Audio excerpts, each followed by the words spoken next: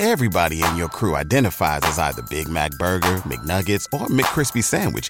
But you're the Filet-O-Fish Sandwich all day. That crispy fish, that savory tartar sauce, that melty cheese, that pillowy bun. Yeah, you get it. Every time. And if you love the Filet-O-Fish, right now you can catch two of the classics you love for just $6. Limited time only. Price and participation may vary. Cannot be combined with any other offer. Single item at regular price. Ba-da-ba-ba-ba.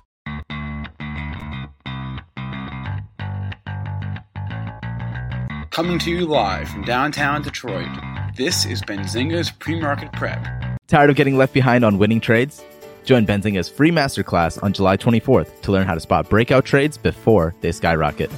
Featuring live interactive lessons on how to trade meme stocks, read charts, identify trends, and so much more.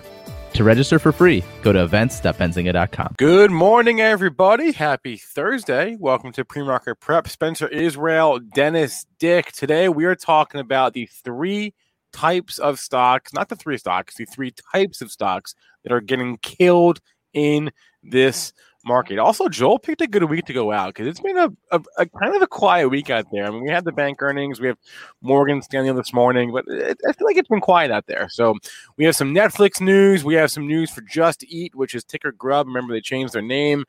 News on Taiwan Semi-later earnings as well. But yeah, it's kind of quiet out there. If you pull up a chart of the SPY, you can see. Oh wait, something just happened in the last 15 minutes. What is it? I'm not sure what that candle is, unless this chart is doing weird things for me right now. But it's the 8 o'clock. The old 8 o'clock cross from last night. Ignore those. You see it on FINRA. It's not happening right now. Thank you. You'll always see funky prints at 8 o'clock, and that's usually, for whatever reason, some crosses from the previous day hit the tape at that time. And that it's going to be at the closing price from the previous day, which has absolutely nothing to do with where the stock is trading right now. But some of your trading systems do not take those out. I wish they did. Thank you. All right. So, SPY, S&P down overnight, but we're basically just off all-time highs. You can look at the NASDAQ, is the same story. Crypto continuing to drop, whether you look at Bitcoin, you can look at Ethereum, whatever, pick your poison. Ethereum's not doing well at all. No, none of them are really doing. I'm sure there are. Not to the neck. I'm sure there are some cryptos doing well, but the big ones are not. There's the Pulpit Daily chart of Ethereum. There you go. Not looking great. Gold slightly in the green, and oil. How's oil doing? Let's pull up my USO chart. I haven't looked at oil yet this morning. There is some headline about continued tensions between the UAE and the Saudis. So oil down on that news. Dennis, good morning. Top. How are you doing? Good. Hey, I have good news for all those people out there who keep getting fooled by the fake Triple D trader accounts. You killed it. I got verified this morning. Verified on Twitter. I have the blue check mark beside my name. So all those fake accounts there, if they're talking to you and they're DMing with you and they're telling you, it will take the applause.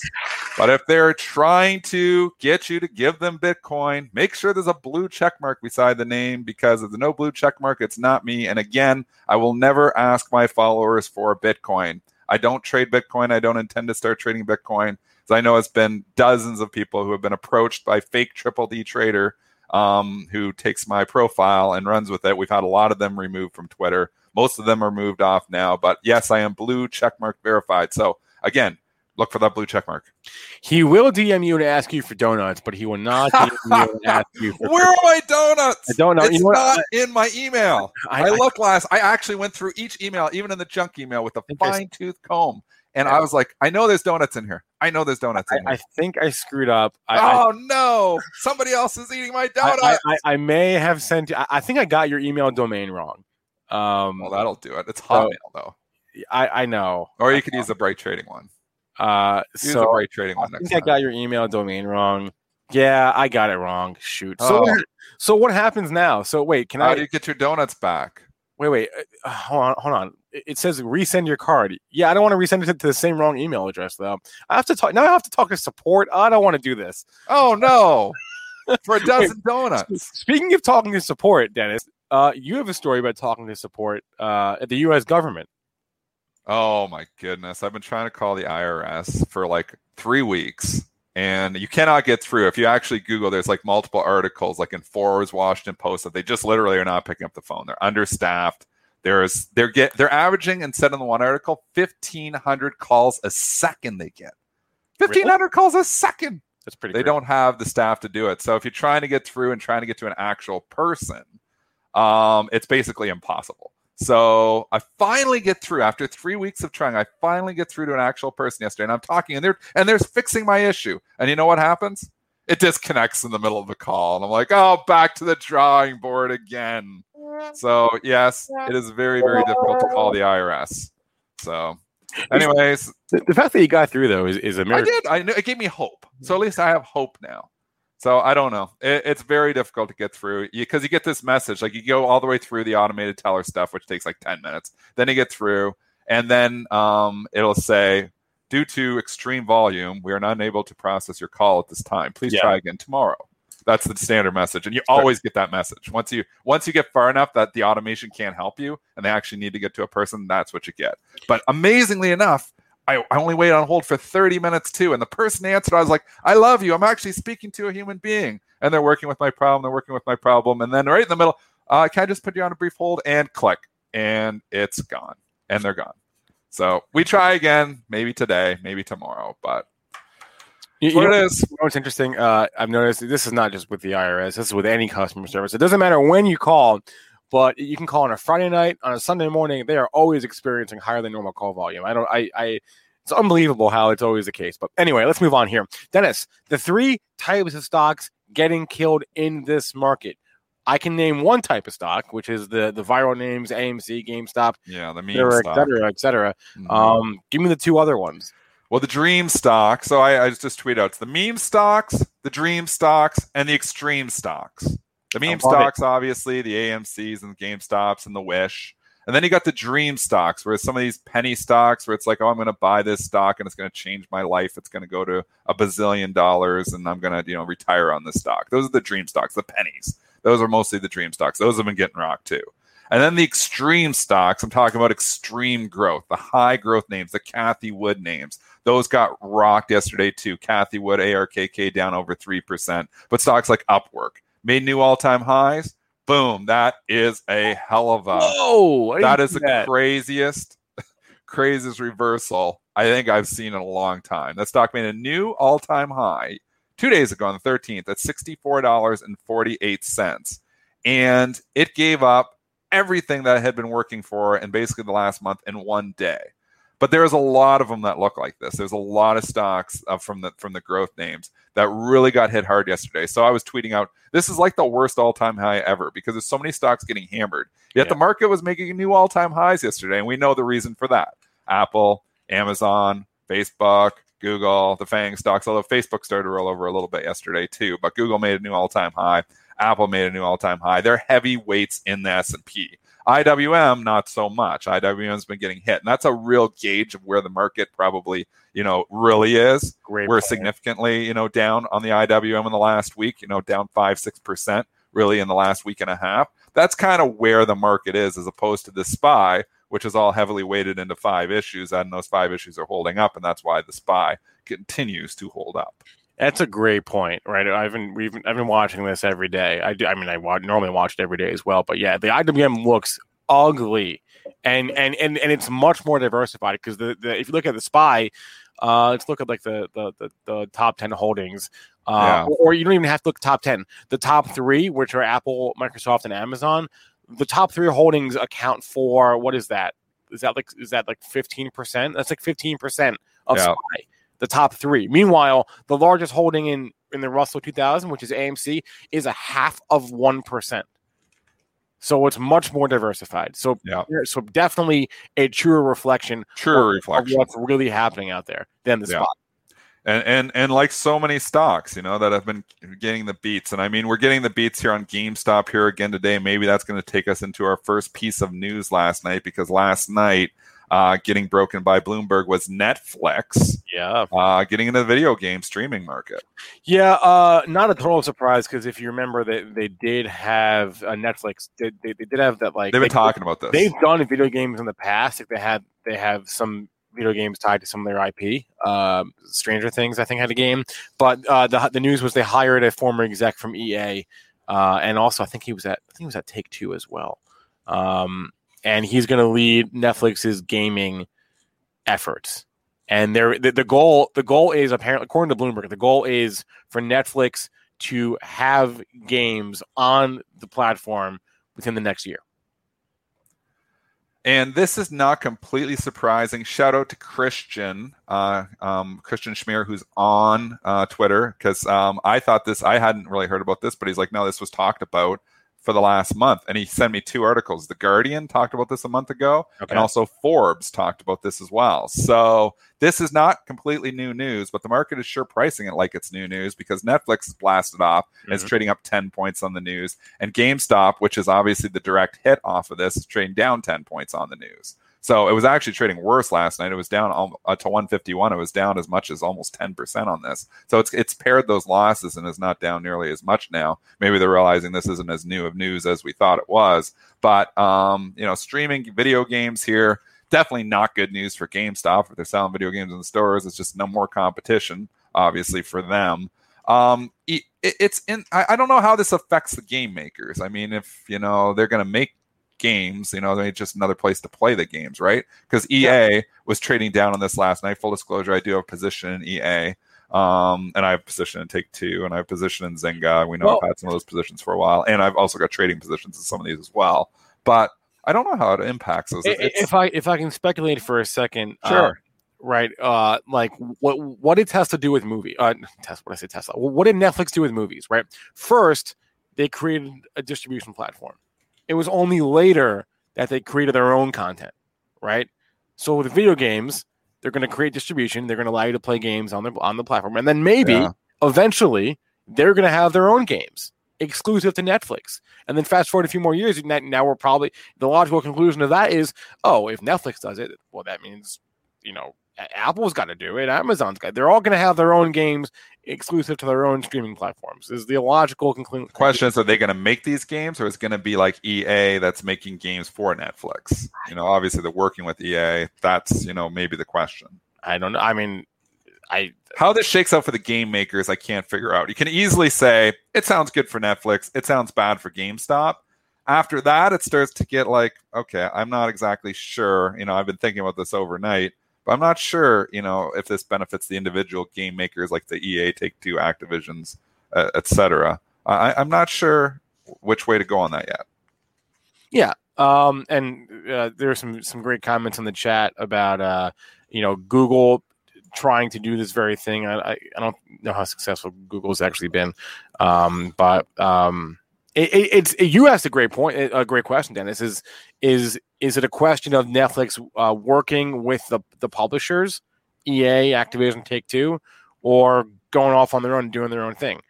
It took them a while to make their first movies and TV shows. Yeah, and now they're huge. And now they've got obviously their whole team, and they make some great stuff at Netflix. So original content. So I think eventually you're right. I think maybe they do eventually develop some original content, and then that is competition for the game makers as well. I don't see Take-Two trading, Activision traded lower. They were trading down slightly on this news, but not getting hit. Like GameStop, like if you look at last night, and you can bring up the charts from last night, you can see clearly on the headline, which broke right at 6 o'clock, I believe. You can see if we go to GameStop, straight down on that headline, Netflix straight up. Those were the two direct, stocks that were obviously impacted. You see Netflix, same exact time, bring it up from last night. Sure. It went straight up, and you can see the big green candle. That's right on that Bloomberg headline, and then obviously continued to move up after that. So, the one thing about Netflix is it was looking good before this news hit. I mean, we talked about it on the show 2 days ago, and I was like, I kind of like it. It's like it's kind of in the middle of nowhere, but I kind of liked it at the same time. You have a nice trend going on. And now you start to get towards the upper end of the whole range. So the question is, do we run in the resistance, the same spot we've run in resistance in the past, or is this headline good enough to break us out of that resistance? I mean, we've always kind of grouped in, the Facebooks and the Amazons have been performing, the Googles have been performing. Netflix really hasn't been performing like the others. we've stopped talking about Netflix because it hasn't been running. Right. But it's become more of, grouped into that whole value, even though it's not value and its P is like 60 or 70 or whatever it is, it's still kind of been grouped into that value tech trade as opposed to the growth tech, because it's not growing like it was before. But, the valuation isn't as nuts as it was either. It's kind of grown so much that the valuation actually isn't extreme anymore. The extreme valuations, we're talking about these ones that are, companies that aren't making money, or the Ps are 80, 90, 100. Those were the stocks getting hit yesterday, not the Netflixes. I'm trying to remember. Oh, right. It was a headline. It was from January, right? They had entered, like Netflix had entered like the next phase of their company. Like they were free cash flow positive, and they said they didn't intend to raise any more outside capital. They didn't intend to raise any more money. And I think the narrative behind that was like, okay, Netflix is transitioning now from hyper growth to less hyper growth, more stable, more consistent, maybe a little bit more value. If that's it's kind of like more like the Amazon, like where we were hyper growth, and now Amazon, obviously still not a value name, so to speak, but not crazy either. I mean, and they've obviously kept investing in the company, to continue. The multiple looks always depressed or looks high on these stocks because they've always, invested back into the company. I mean, Netflix has a continuous, need for capital because they have to continue to produce content.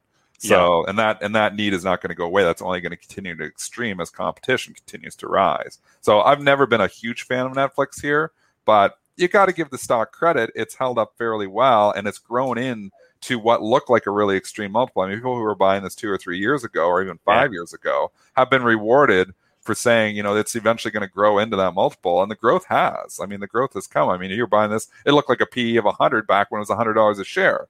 Well, no, it's not that, though, because it had the growth, and the growth caught up with it. I mean, that's the whole point to investing in high growth names, is that the growth is going to catch up, and eventually the multiple won't look as ridiculous as it currently does. Earnings per share Q1 2019, so 2 years ago, 76 cents. Earnings per share Q1 21, $3.75. Big time earnings growth. Some of that is, they had the wind at their backs. But if you would have known that for sure, and you look $4, you're like, when it was $100, the thing was trading, not 19 times earnings, 20 times earnings, which is under a multiple of the market. So actually relatively cheap. So I mean, you got to consider the growth rates. I mean, Apple's always been that too. I mean, Apple's continuing to grow earnings. This is a fun exercise, but if you looked at Apple the same way. Yeah, here, I'll go to Apple. Yeah, the Apple earnings have just been, people were saying, oh, how can you justify Apple at a price? And this is like years ago, price is probably like $30 because, the PE looked a little bit high then. But I mean, it's continued to grow earnings at an extreme level. They're also buying back stock constantly. So it's constantly. Yeah. And yeah. But I go back to like 5 years ago, what was Apple making? 6 years ago. $1.70 was their EPS in 2012. $1.96 EPS in 2015. These numbers are the EPS number is not the best indicator because they're my whole thesis. But their share count is getting smaller. So wouldn't that impact the EPS, right? The denominator. Well, it shouldn't because it's per share, right? Sorry. You're right. Okay, bad example. Bad example. Let's go to Amazon. That'll be a better example. Go to Amazon. Go to Amazon quick before we make fools of ourselves. Top line revenue. Go to Amazon. Go to Amazon. $49 billion to $89 billion. Amazon. That's a much better example. Not every company is Amazon. What's going on here? I'm looking at the earnings, grabbing them. We're just showing you how to use the Pro. There's so many cool tools in the Pro. Here, promo for the Pro here for the next minute. Gonna have to do a good old fashioned refresh. Jeez. Okay, so when your Pro's not acting up, you got to refresh it. Amazon, here we go. Where were we 2012? How much money were we making back in like 2013? The problem it's quarterly here too, so you got to add all those up. Yeah, but like EPS was negative a lot of times for a lot of quarters, right? Yeah, what are they making now? That's your growth. We make $15 a quarter now. $15 a share. People were saying Amazon was overvalued when it was $300 a share. Not a joke. Like $300, they're like, this valuation makes no sense. Like I'm reading multiple articles on it. They didn't foresee this company eventually being able to make $15 a quarter. A quarter. Yeah. That's growth when you're growing earnings and you're reinvesting in the company. And you know what? I don't remember who was on the show. Was it Michael Pachter? Does Michael cover Amazon? Was it Michael? Yeah, he does. Anyways, I can remember him saying like 5 years ago on the show. I love Michael Pachter, by the way, but I remember him saying when the stock was trading like at like $800 or $1,000, he's like, if they want to, Amazon can make $20 or $30 a share right now, but they don't want to do that because one, they don't want to pay taxes, but two is they want to keep reinvesting in the company for growth. He's like, if they stopped doing that right now, they'd be making $20 or $30 a share. And when the stock was back at $800, like, oh, this is actually not that expensive of a stock. And you know what? He's absolutely right. And look at them now. Here they are making what, $50, $60 a year? Yep. Most impressive, as Darth Vader would say. Most impressive. Someone in the chat was like, Netflix should buy EA. Well, maybe they end up buying someone. Who's to say? But Netflix doesn't make too many big acquisitions. Anyway. No, they don't. Okay. So, okay, moving on. Okay, so the meme stocks, the dream stocks, and I'm sorry, what was the third one? Extreme growth stock. So, yeah, going back to Kathy. Oh, she was on CNBC yesterday. Did anybody catch that? Nice little interview with Kathy Wood there. The one thing I find interesting with Kathy Wood is she sticks to her thesis. You gotta, like Kramer called her the best average downer in the history of average downers, which is so true because she'll just keep buying and buying and buying and buying and bringing that cost basis down. She'll buy a stock like Sean Udall was saying, like 200, 300 times, so obviously averaging down as the prices come down. But one thing, that all of her stocks follow is that she's a believer in deflation because of technological innovation. And she was talking about that yesterday. And you're like, when you start hearing deflation in this environment, you start rolling your eyes and thinking, oh boy. But I mean, she makes good points. I mean, technological innovation is bringing down prices of things. It's making things more efficient. The problem is what we're seeing in this current environment. I mean, what have you done for me lately is we're seeing inflation everywhere. So we're seeing the exact opposite, which is not good for Kathy. So if you are a big believer in that inflation is not transitory and is sticking, that is not good news for Kathy Wood because, one, she's in hyper growth stock. So those earnings that you're buying a stock, when you're buying a hyper growth stock, you're buying the future earnings. But if you have super high inflation, those future earnings are worth less. And that's why you're seeing, the high growth names get hit on high inflation data. And that makes sense, because those future dollars are worth a hell of a lot less if you're in a hyperinflationary environment, as opposed to like a Clorox or a Procter & Gamble that's making money right now. Those dollars are worth more today. So of course she's calling for deflation. She has to. Her whole investment thesis is built upon this. Right. So, if she thought, we're going into an inflationary environment, she needs to sell all her stocks and move into something else. So she's not going to do that. So she's got to call for deflation. Is that reality? It's not right now. Is it reality in the future? We're going to go back to where prices aren't going up? Maybe. But it's hard to bring down prices once they start going up. I mean, take lumber, for instance, and this is a bad example for Kathy Wood because it has nothing to do with physical commodities. But if we take the lumber price and look at what it's done, can you bring up the lumber futures? Is that possible in this? Yeah, I was just, anyways, I can bring it up, but not. People know. And we went from like $300 to like $1,700 on the timbers and lumber futures, and we're back to what, $500 or $600? We've come all the way basically full circle. Huge bubble, huge COVID bubble in the last month, and lumber has just been annihilated, and we've given most of it back. But if you look at your prices at your Home Depot and your Lowe's, lumber, there you go. Perfect chart. Look at this. This is unbelievable. So it's given back the entire run for COVID, basically, lumber futures, all in the course of the last 3 months. This is basically an enormous crash is what has happened here in the price of lumber. You're talking down 70% from the highs in 3 months. That is a crash. That is more than a crash. We go back to the crash of 29 and the crash of 87. These were down like 27%. This is 70%. This is more than a crash. This is just completely imploded. Now, but what is your prices doing at Home Depot?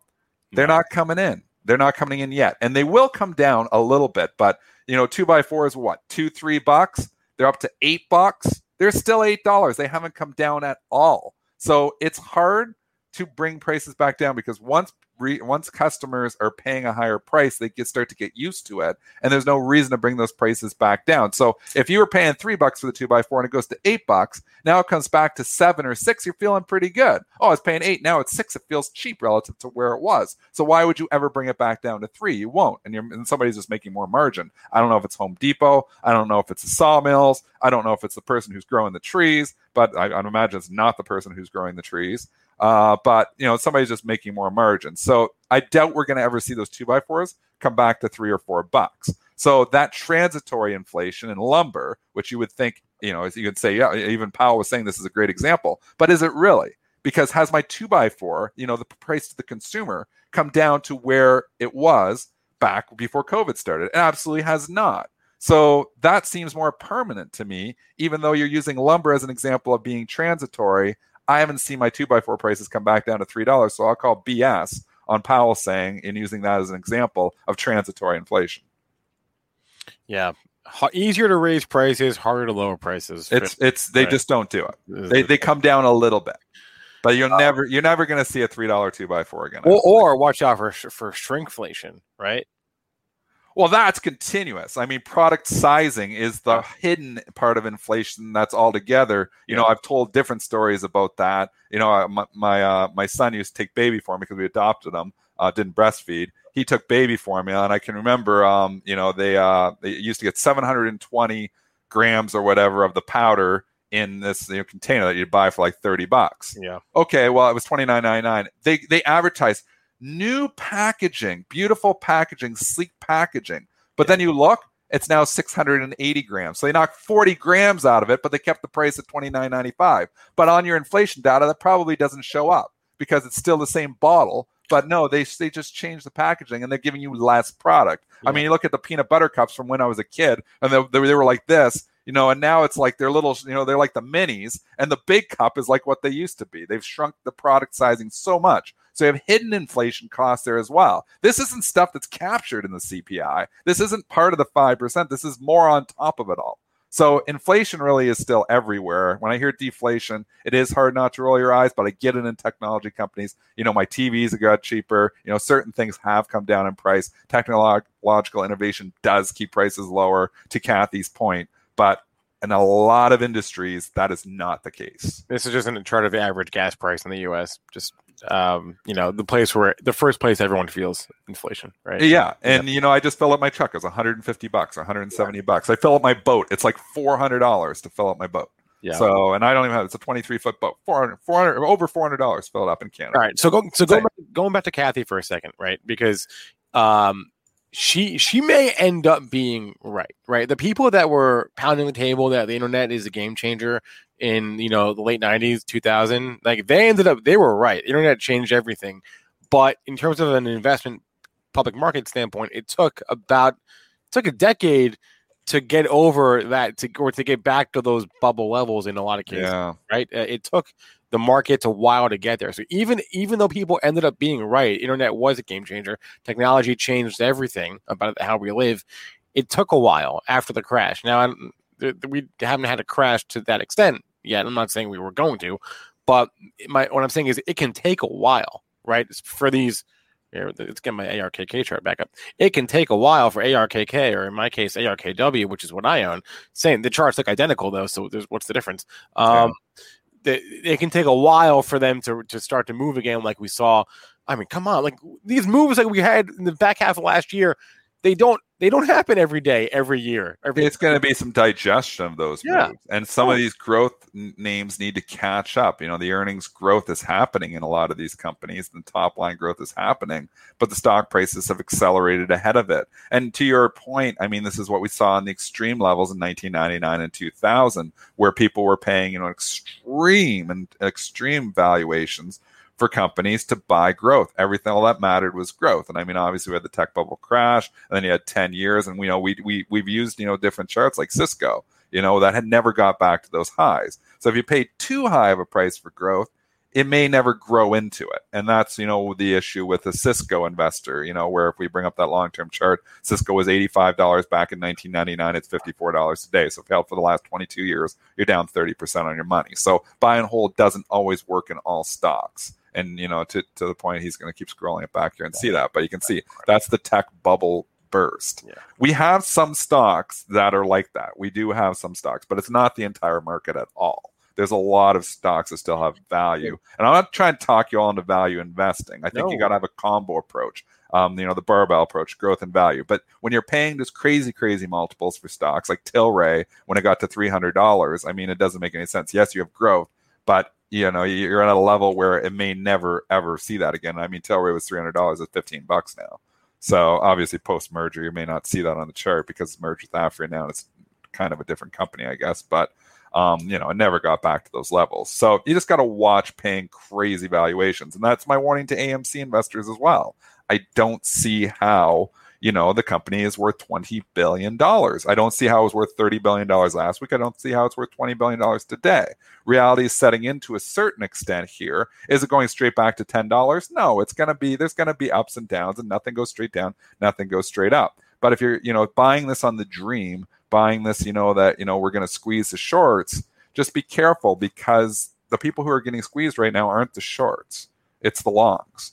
And I mean, you've got this case where, I like the idea of the movement. We have a movement to make markets better. We have a movement to get out, inefficiencies. We have a movement to, to bring in naked shorting if it's really out there. I mean, we have different movements. I'm all for the movements, but when you're buying a stock that was worth $1 billion last year and you're paying $30 billion for the stock, you're setting yourself up to if you hold long enough, to eventually likely lose money. So, and I think that's what we're seeing now. So, I'm sorry to say, but I don't believe AMC is going back to $70.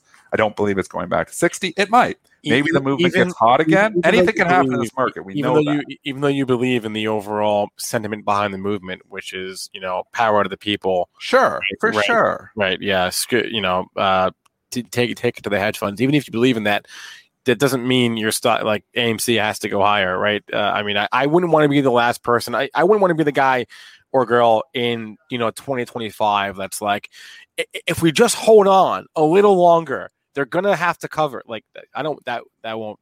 And who's covering? Like, we've looked at this short interest. This hasn't changed. I mean, they keep saying, oh, it's the short interest. It's the short interest. It's not a high short interest stock. The borrow hasn't been difficult on the street. I've been able to easily borrow this stock for a long time.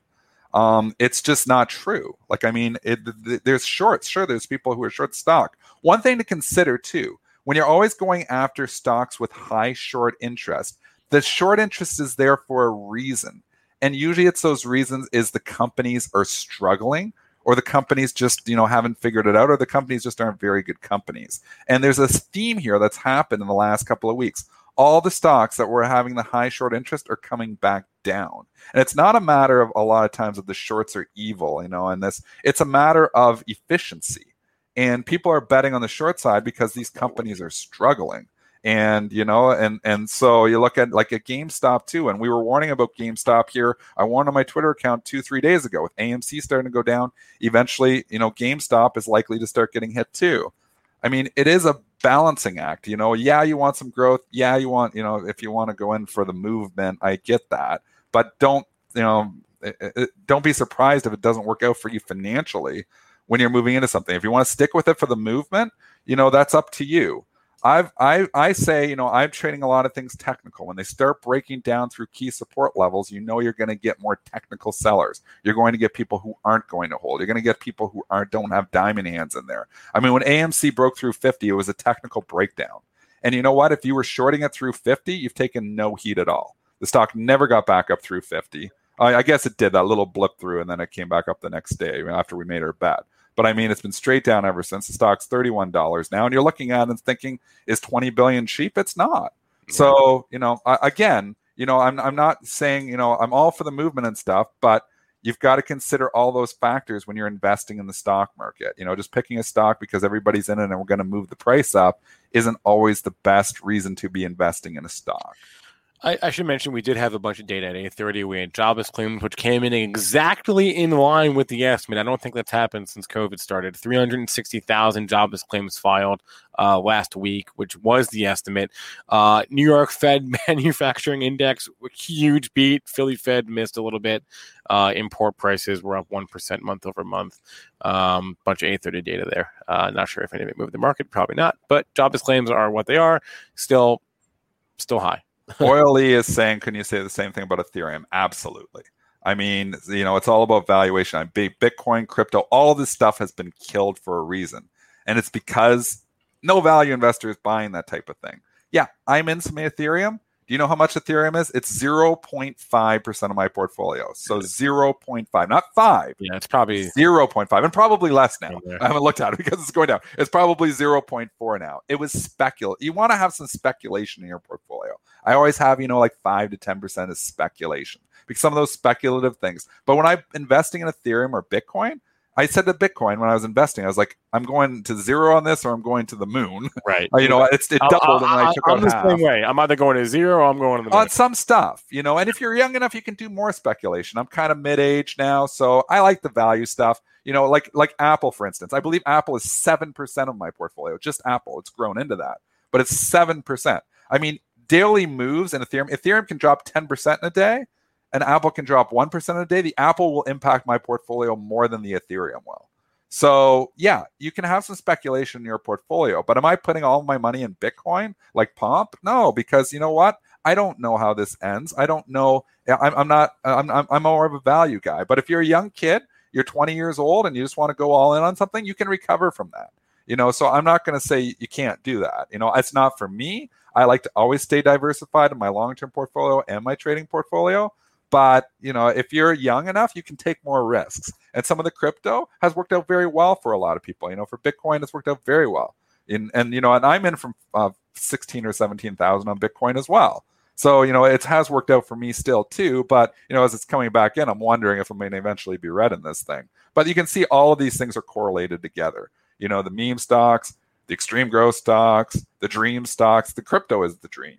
So all that stuff has come back down to reality to a certain extent. And you don't have this, like we call on value stocks, like dividend protection, earnings protection, where certain value investors will just come in. There's a huge portion of the market, like Warren Buffett, that just invests in value when companies come cheap enough.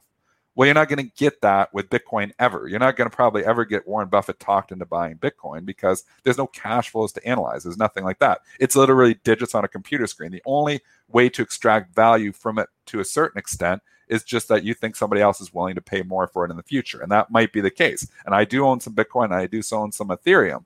And Ethereum, I think, has more utility, though. And that's why, I was trading in some of my Bitcoin for Ethereum before because I feel like the Ethereum has more utility. But, anything can happen in any stock. But when you're value investing, the odds of Apple falling 70, 80% in a matter of a month is very low.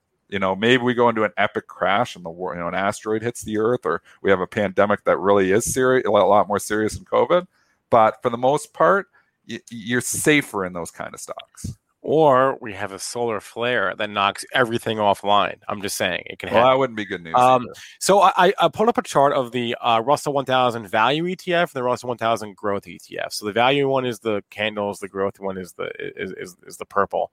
And you can see just like they're equal this year, right? If you go back to the start of the year, obviously recently the IWF has been outperforming. That's the growth one. And so that's the other thing. That longer term, you'll see that growth has definitely outperformed value. I mean, we've talked about this for a long time. Yeah, sure. So, but like to your Dennis's point, like, where do you go? Because on the one hand, the dream stocks, some of that is like high growth tech are out of favor. Yeah, but it's not like value is crushing it, right? It's not, right? Value ain't crushing it. So what do you do, right? We talked about how the Russell 2000 is a true representation of what's really happening out there. The SPY is being carried by a handful of large cap tech stocks. What do you do now? Where do you go? I mean, do you go into cash? Like you got this question. You get this question every day. I mean, if you're concerned, that the overall market is just inflated, you can always go to cash. Cash is always cash is an asset as well. And the people say, well, I'm losing, to inflation, and that's true too.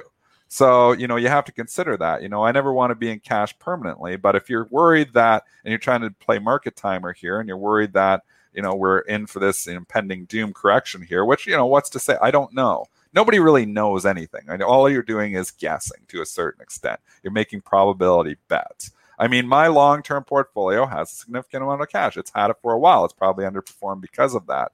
But even my swing trade portfolio right now, I was talking with my buddy Mike there last night, and I'm like, I don't have any long swings on right now. I always have some long, overnight trades on, but the only long swing I have on right now, I believe, is silver.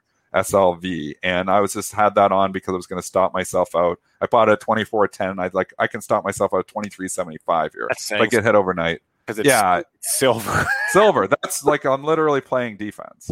So I'm just concerned that this market, like we've been looking for a while. Tim's been on the show here multiple times the last couple of weeks, warning us that looking under the hood, we've got a lot of issues and we've got a lot of other stocks coming down. But those issues have been there. So I didn't liquidate my SPY, I didn't liquidate my Apple, I didn't liquidate my Google, I didn't sell any of that stuff. But I've liquidated a lot of those, growth names. Like I sold my Teladoc. I had Teladoc for a little bit there playing that, but it started to break down. I sold it at 158, I think 3 or 4 days ago. I sold my AMD. Because I did. It was one. I bought it originally as a swing trade at $76 or $75.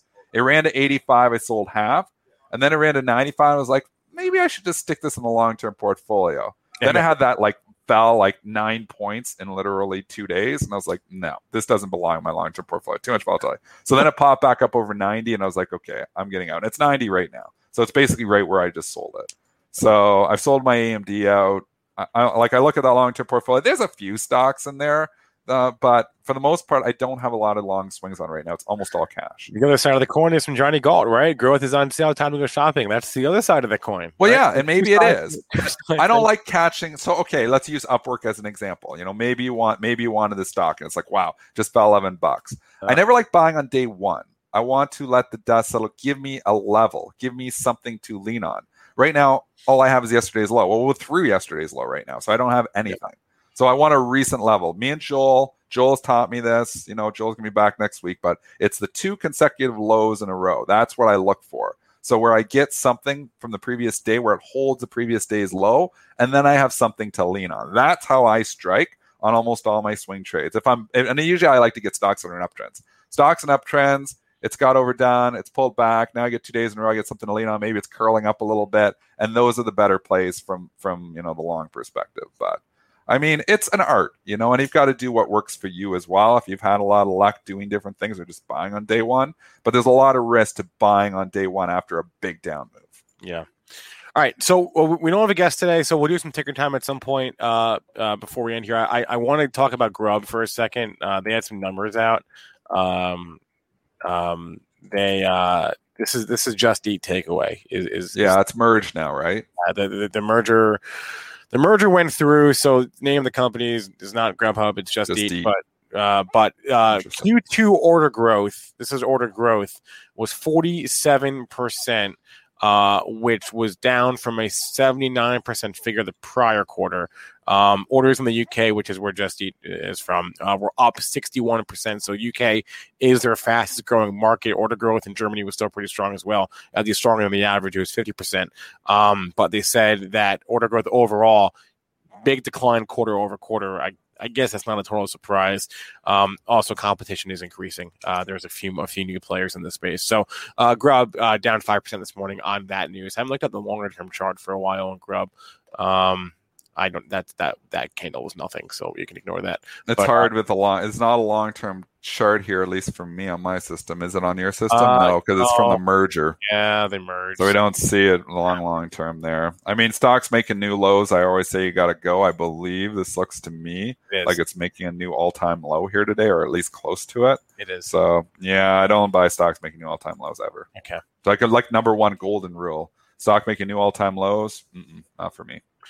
Morgan Stanley had earnings this morning. We should probably talk about that for a second. EPS beat $1.85 versus $1.65. Sales beat 14.8 versus $13.96 billion. So a beat and a beat. Institutional security revenues about $7 billion down from $8 billion a year ago. Investment banking revenue up 16%. No surprise there. Deal flow is off the charts, right, with all these SPACs. And equity net revenues up 8% year over year.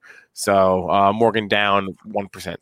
Just such a disappointing. It's every single quarter. It's like Groundhog Day around here. The banks beat and they don't go up. And we did it again. They did it again. Citigroup, everybody was loving the move 2 days ago. They're like, oh, it was actually up on its earnings. Yeah. What did they do yesterday? They pulled the rug out from under it. They pulled the rug out from under on day two. Goldman Sachs just had one of the best reports you can have. They didn't rally the stock. It's down 10 points from where they were at. Morgan Stanley, it's a nice beat. it's actually been a stock that has been just an unbelievable performer compared to some of the other banks. I mean, you look at the other bank charts long term, and we've done that exercise. Morgan Stanley is just kicking up here at all-time highs, and kicking ass and taking names. So that's good. But you get a pullback here. It just hasn't been the type of market, it seems like forever, where they reward banks for good earnings. And maybe it's because they don't have the growth. Maybe they just, cheap stocks just stay cheap. Some of the banks have performed, though. There has definitely been separation, to my point. Like Citigroup has been an underperformer, it seems like forever. JP Morgan has been a decent performer, even though not in the last month. So I don't know. Would I buy pullbacks on the banks? If they get cheap enough, maybe. But I've never been a big fan of the banks. This is the only sector I'm looking at today. I mean, at least the only one that looks like it's setting up to go up. The banks? Why? Why do you say that? Because I mean, I don't see anything that looks like, you might be right, but I don't see what you're seeing. Look I at mean, WFC. Bank of America's making new lows on the move. Citigroup's trying to make new lows on the move. Well, what do you see?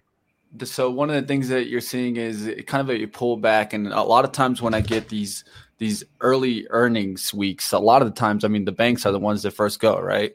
And then we get these questions of, I think it's common, we get these questions about tech, and then the next thing you know, it's inflation. Next thing you know, it's value. The banks give a little run, and then they kind of die down. Right now, let me pull up this chart so I can show you guys. Sure. So one of the things that I try to do is always, sector and industry analysis. So right here, this is Banks Global. And I see that this is like an index that they try to do with all the banks that are in there. And I see this kind of multiple lows that I could just lean on. I saw this low right here from Friday, 348.90. So I'm expecting to get a little push in the banks today. That it couldn't be like a long-term trade, but I'm always looking for at least somewhere where they could go green.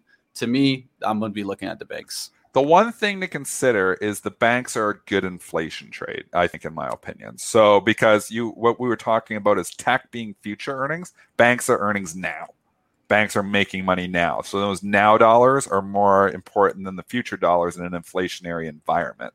So we have seen, obviously, you do see when the TLT and interest rates, if interest rates have to start climbing up, we know because to fight off inflation, the banks are going to benefit from that. So if you believe in the interest going up, if you believe in rates going up, and you believe in the inflation trade, Mitch would be correct with owning the banks here. So you are getting a pullback. So maybe it is time. You can totally talk me into this. Maybe adding a little bit of banks to my portfolio here. I mean, Bank of America's $38. It was 43, so it's basically 15% off right now. We're giving back a lot of this, run that we had before. It's interesting, Mitch. I mean, I could. If you think the TLT rally isn't going to last, the 20-year we're talking about, if you think that rally is not going to last, that's going to start to roll over again here. There's an argument to be made to own the banks. Look at this chart. TD, 3 lows right by the same area. And a gap up right above it. Yeah. Hey, who knows? Maybe it fills the gap. I've been looking at those plays more often. The gap fills, and they've been doing pretty well. Yeah, and you know what?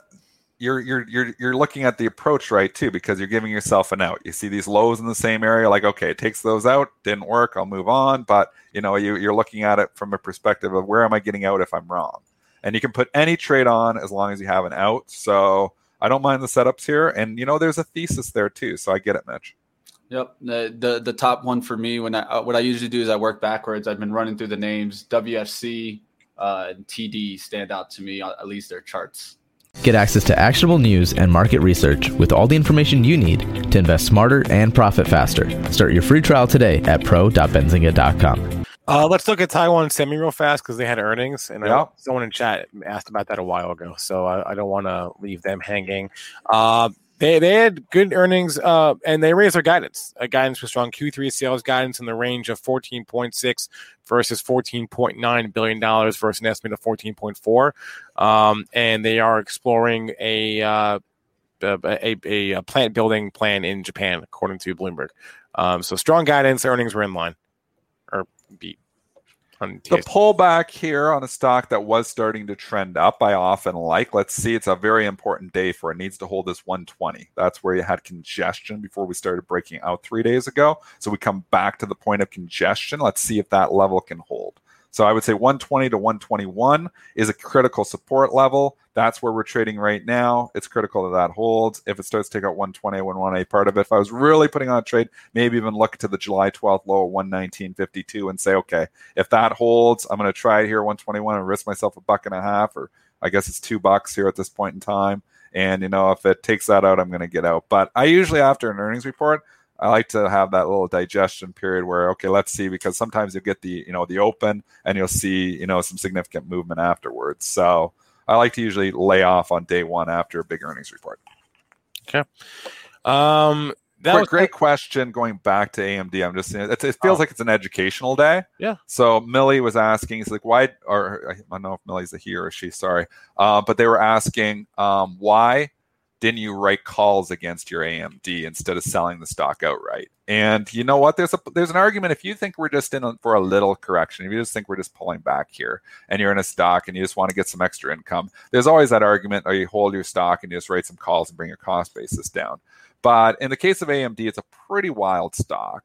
And the one thing to consider is when you're writing calls, you give up your upside, but you don't protect your downside any more than the premium you're bringing in. And call rating works well in a market that's just oscillating, going back and forth and back and forth and back and forth. It works well in a market that, is just slowly drifting down. It works well in a market slowly drifting up. It doesn't work well in parabolic markets, and it doesn't work well in crashes. So it all depends on what your risk tolerance is and what your exposure is. I mean, I entered AMD not as a long-term investment. I entered it as a trade, and I should stick to it as a trade.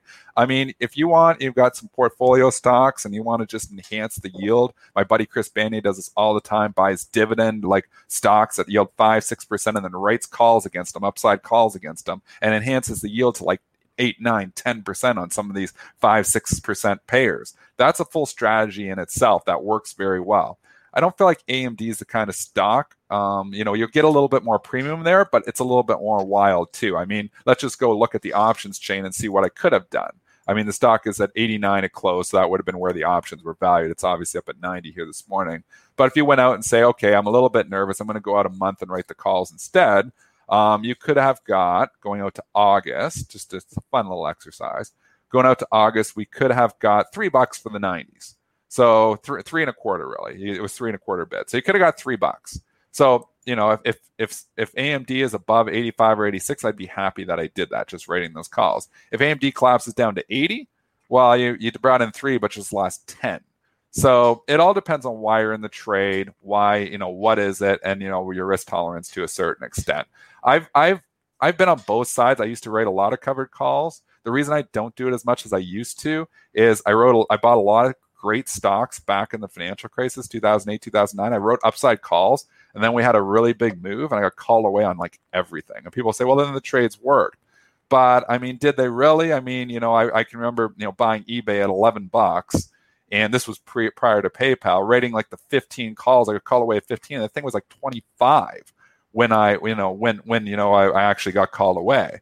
And then I'm like, okay, well, I just gave up. I brought in $1 for the 15, but I gave up 10 on the potential. And obviously back during the financial crisis, we didn't even know where stocks were going. It was crazy back then. So I don't know. I've been turned off to a certain extent in my long-term portfolio about writing covered calls because you give up so much return and you're still taking on risk. That's the downside to writing covered calls. The upside is you're bringing in premium, works great in a sideways market. Dennis, yesterday we had been asked for a couple of days about Oatly. We talked about it yesterday, and then a few minutes after you left, a short report comes out from Spruce Point.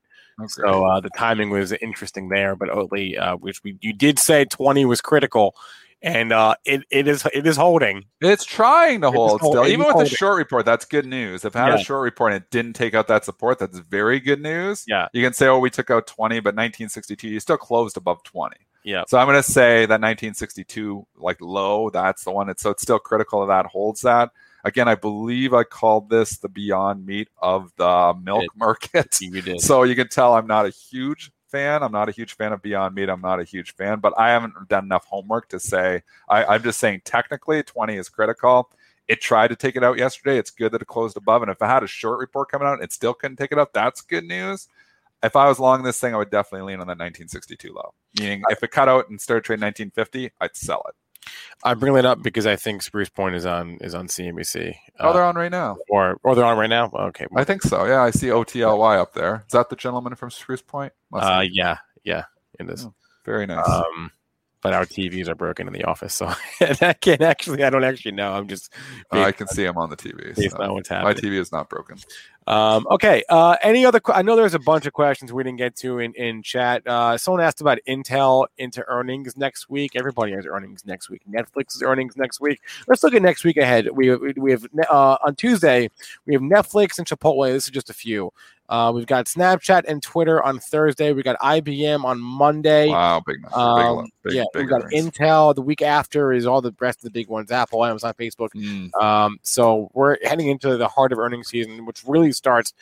I mean, this week we had the banks, but the real earnings parade starts next Tuesday, and it's going to be that for basically 3 weeks after that. So, into earnings, how does Intel look to you? I own it.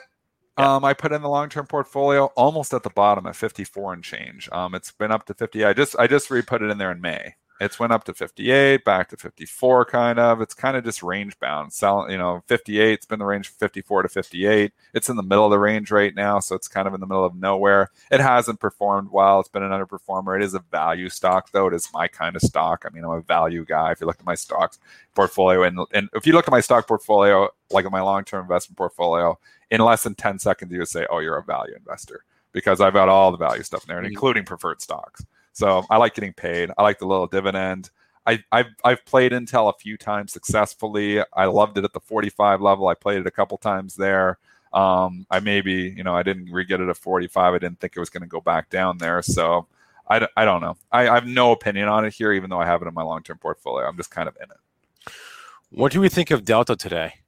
After it got upgraded. We have some digestion. Oh, did it get upgraded? Yeah, RJ put a strong buy on it, upgraded to strong buy. And on another day, because airlines are down today, IWM is getting hit today. Delta would be down, but because the upgraded is trading in the green.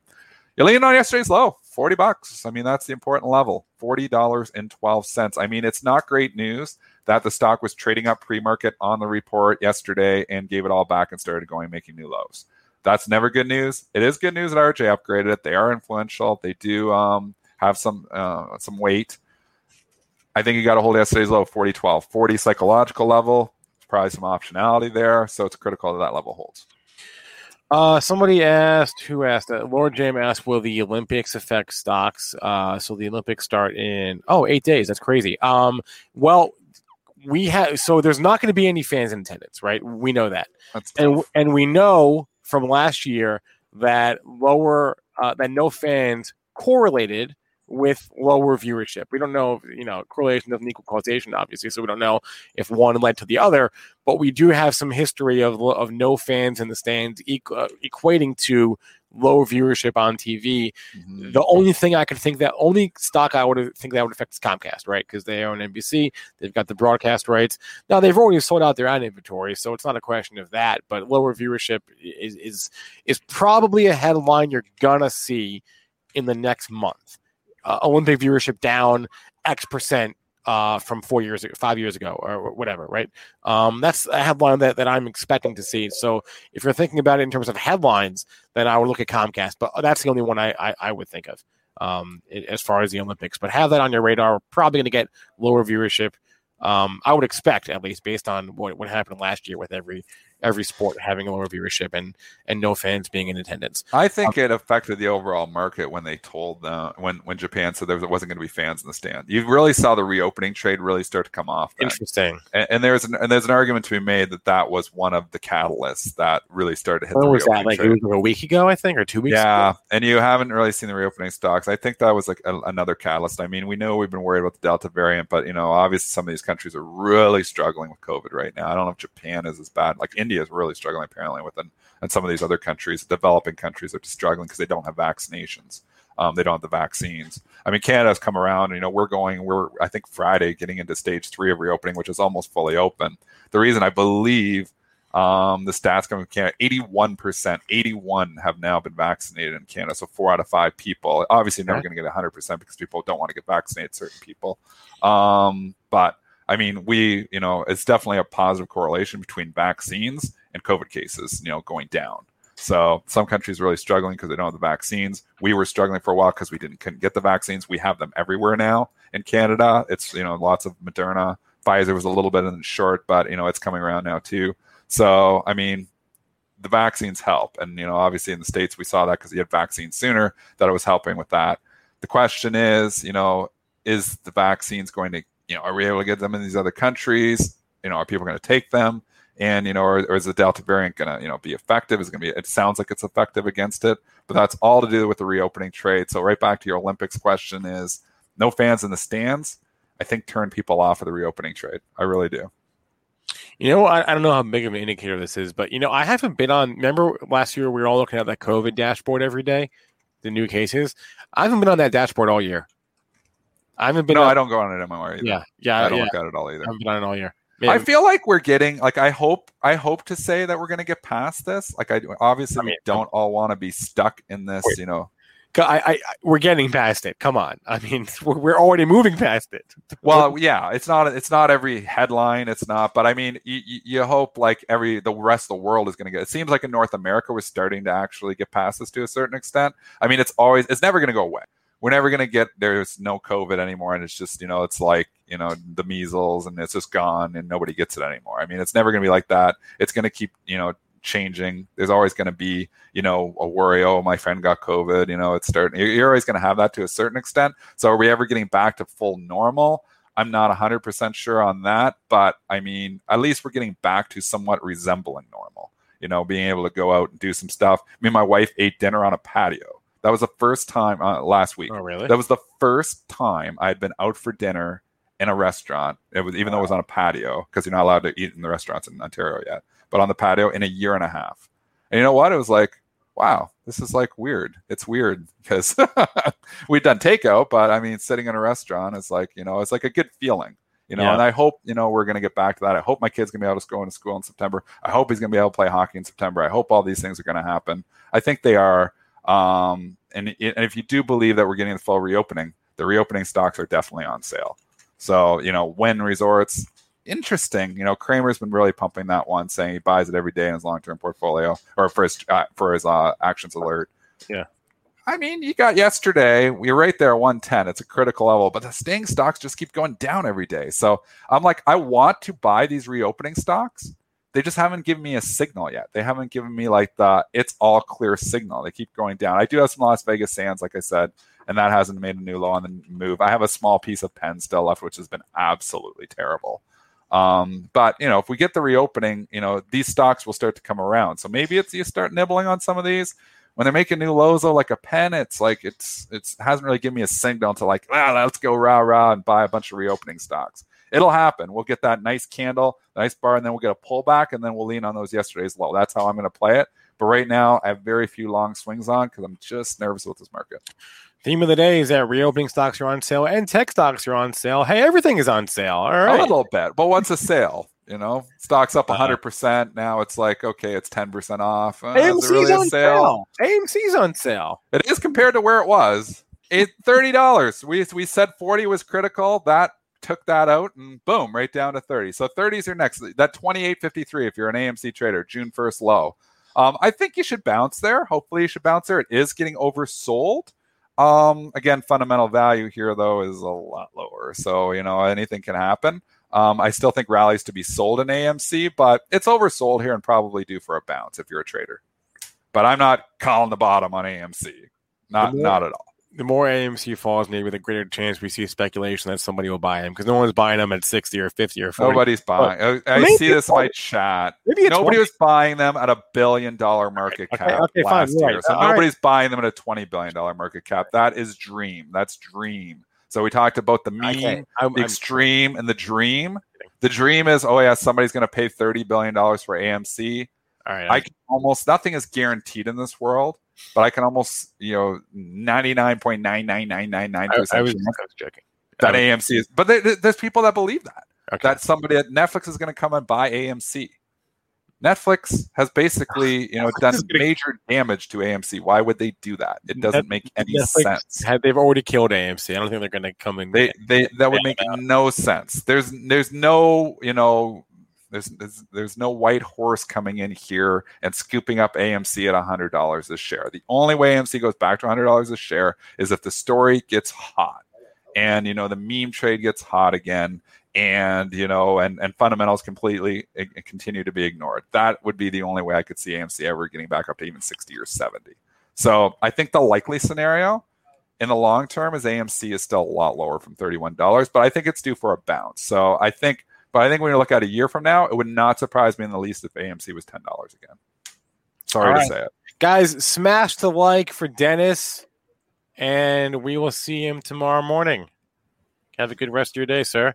And I promise, I will sort out this. The donuts. We need the donuts. I have an email out to Tim Hortons. Oh, they responded to me. I have my donut eating. I got the Joey Jaws going. Wait. They said, thank you for contacting us. May I have the correct email address, please? I will now send them your correct email, which I'm going to have to look up because apparently I can't get it right the first time.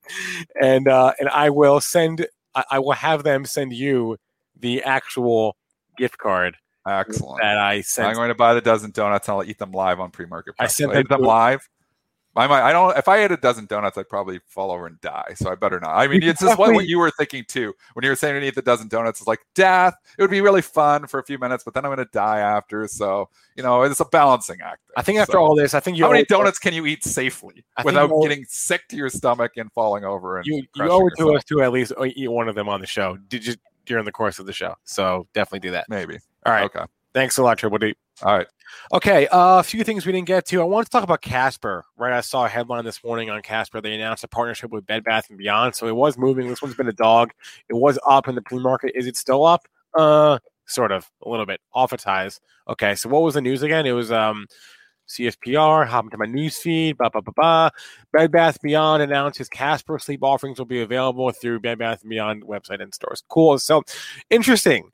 Casper's whole shtick was always direct to consumer, right? Direct to consumer online will make buying a mattress as easy as it's ever been. Screw the middleman, screw the stores, direct to you. And now they're going into stores. Is that a good idea? Is this long-term good for Casper?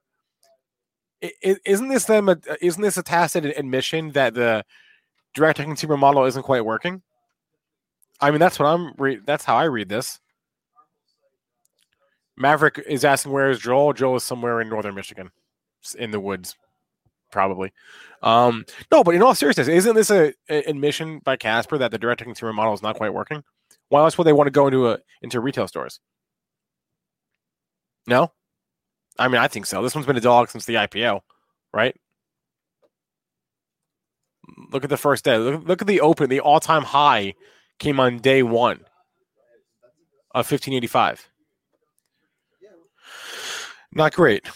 I don't know, Mick, if they're giving them to the retail stores for cheaper. I don't know what, but this just flies in the face of the whole point of the company in the first place, which was let's offer you quality mattresses, but you don't have to go through the store. You can buy it directly from us. We'll market it to you. Also, there's like 1,000, not 1,000, but there are a lot of online mattress companies now. Like the direct-to-consumer model is like once one person does it. I mean, like look at razors, right? Like you got Dollar Shave Club, you got Harry's. Once one person does it, there are all these fast followers that just copy them. I don't even know who was first. I don't know. No interest in Casper for me. But while we're here, I know Neil was looking at Sleep Number yesterday. I don't know what his takeaway was, but that chart looks a little bit better. Interesting. Okay, so there was that. Let's hop over to my movers tool. See, God, every day, guys, the stocks at the top of my movers tool are ones I don't really know. So today it's Bridgeline, which I do know. Bridgeline Digital, they announced what is this headline? They announced a global management company in the industrial sector has chosen HawkSearch. Okay, so that's not really a big thing. But regardless, the stock is moving big time this morning. You've got it. This is your trending stock in the morning on the upside, BLIN, right? So pre-market high, we hit it just a few minutes ago, actually. Let's go to a 1-minute chart. We hit the pre-market high of 798. What time was that? That was 15 minutes ago. So BLIN was what I'm watching this morning. I'm also watching. I saw Galapagos, which was the big loser, but now IMUX has taken over in Munich. They proposed an offering. Of course they do. That's what these companies do. Okay. What else? Vera Bradley's up. Why is Vera Bradley up 7% today? They highlighted the debut of their Disney collection. Disney. These Disney, it's like we used to say, never underestimate the Oprah effect. Never underestimate the Disney effect, right? Same thing. I saw a note from Mizuho on Square. They speculated or they threw out the idea that buying Square now would be like buying JP Morgan in like 1870, was what Mizuho said about Square. So whoever's been in our chat for the last week asking about Square and Roku, Mizuho likes it.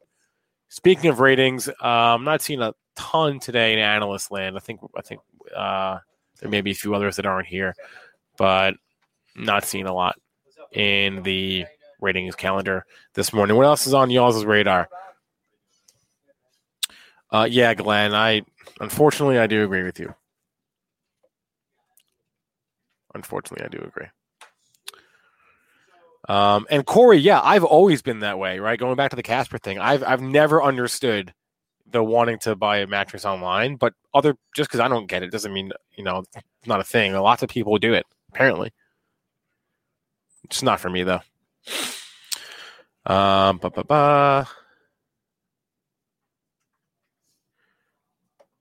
just catching up in chat here. There's a few things I didn't get. Apple stores did the same, Scott. Okay. I'm just catching up on chat. I know there's a few tickers that, Mitch, you're exactly right. The direct to consumer, right? Yeah, let's overlay Casper with SDC.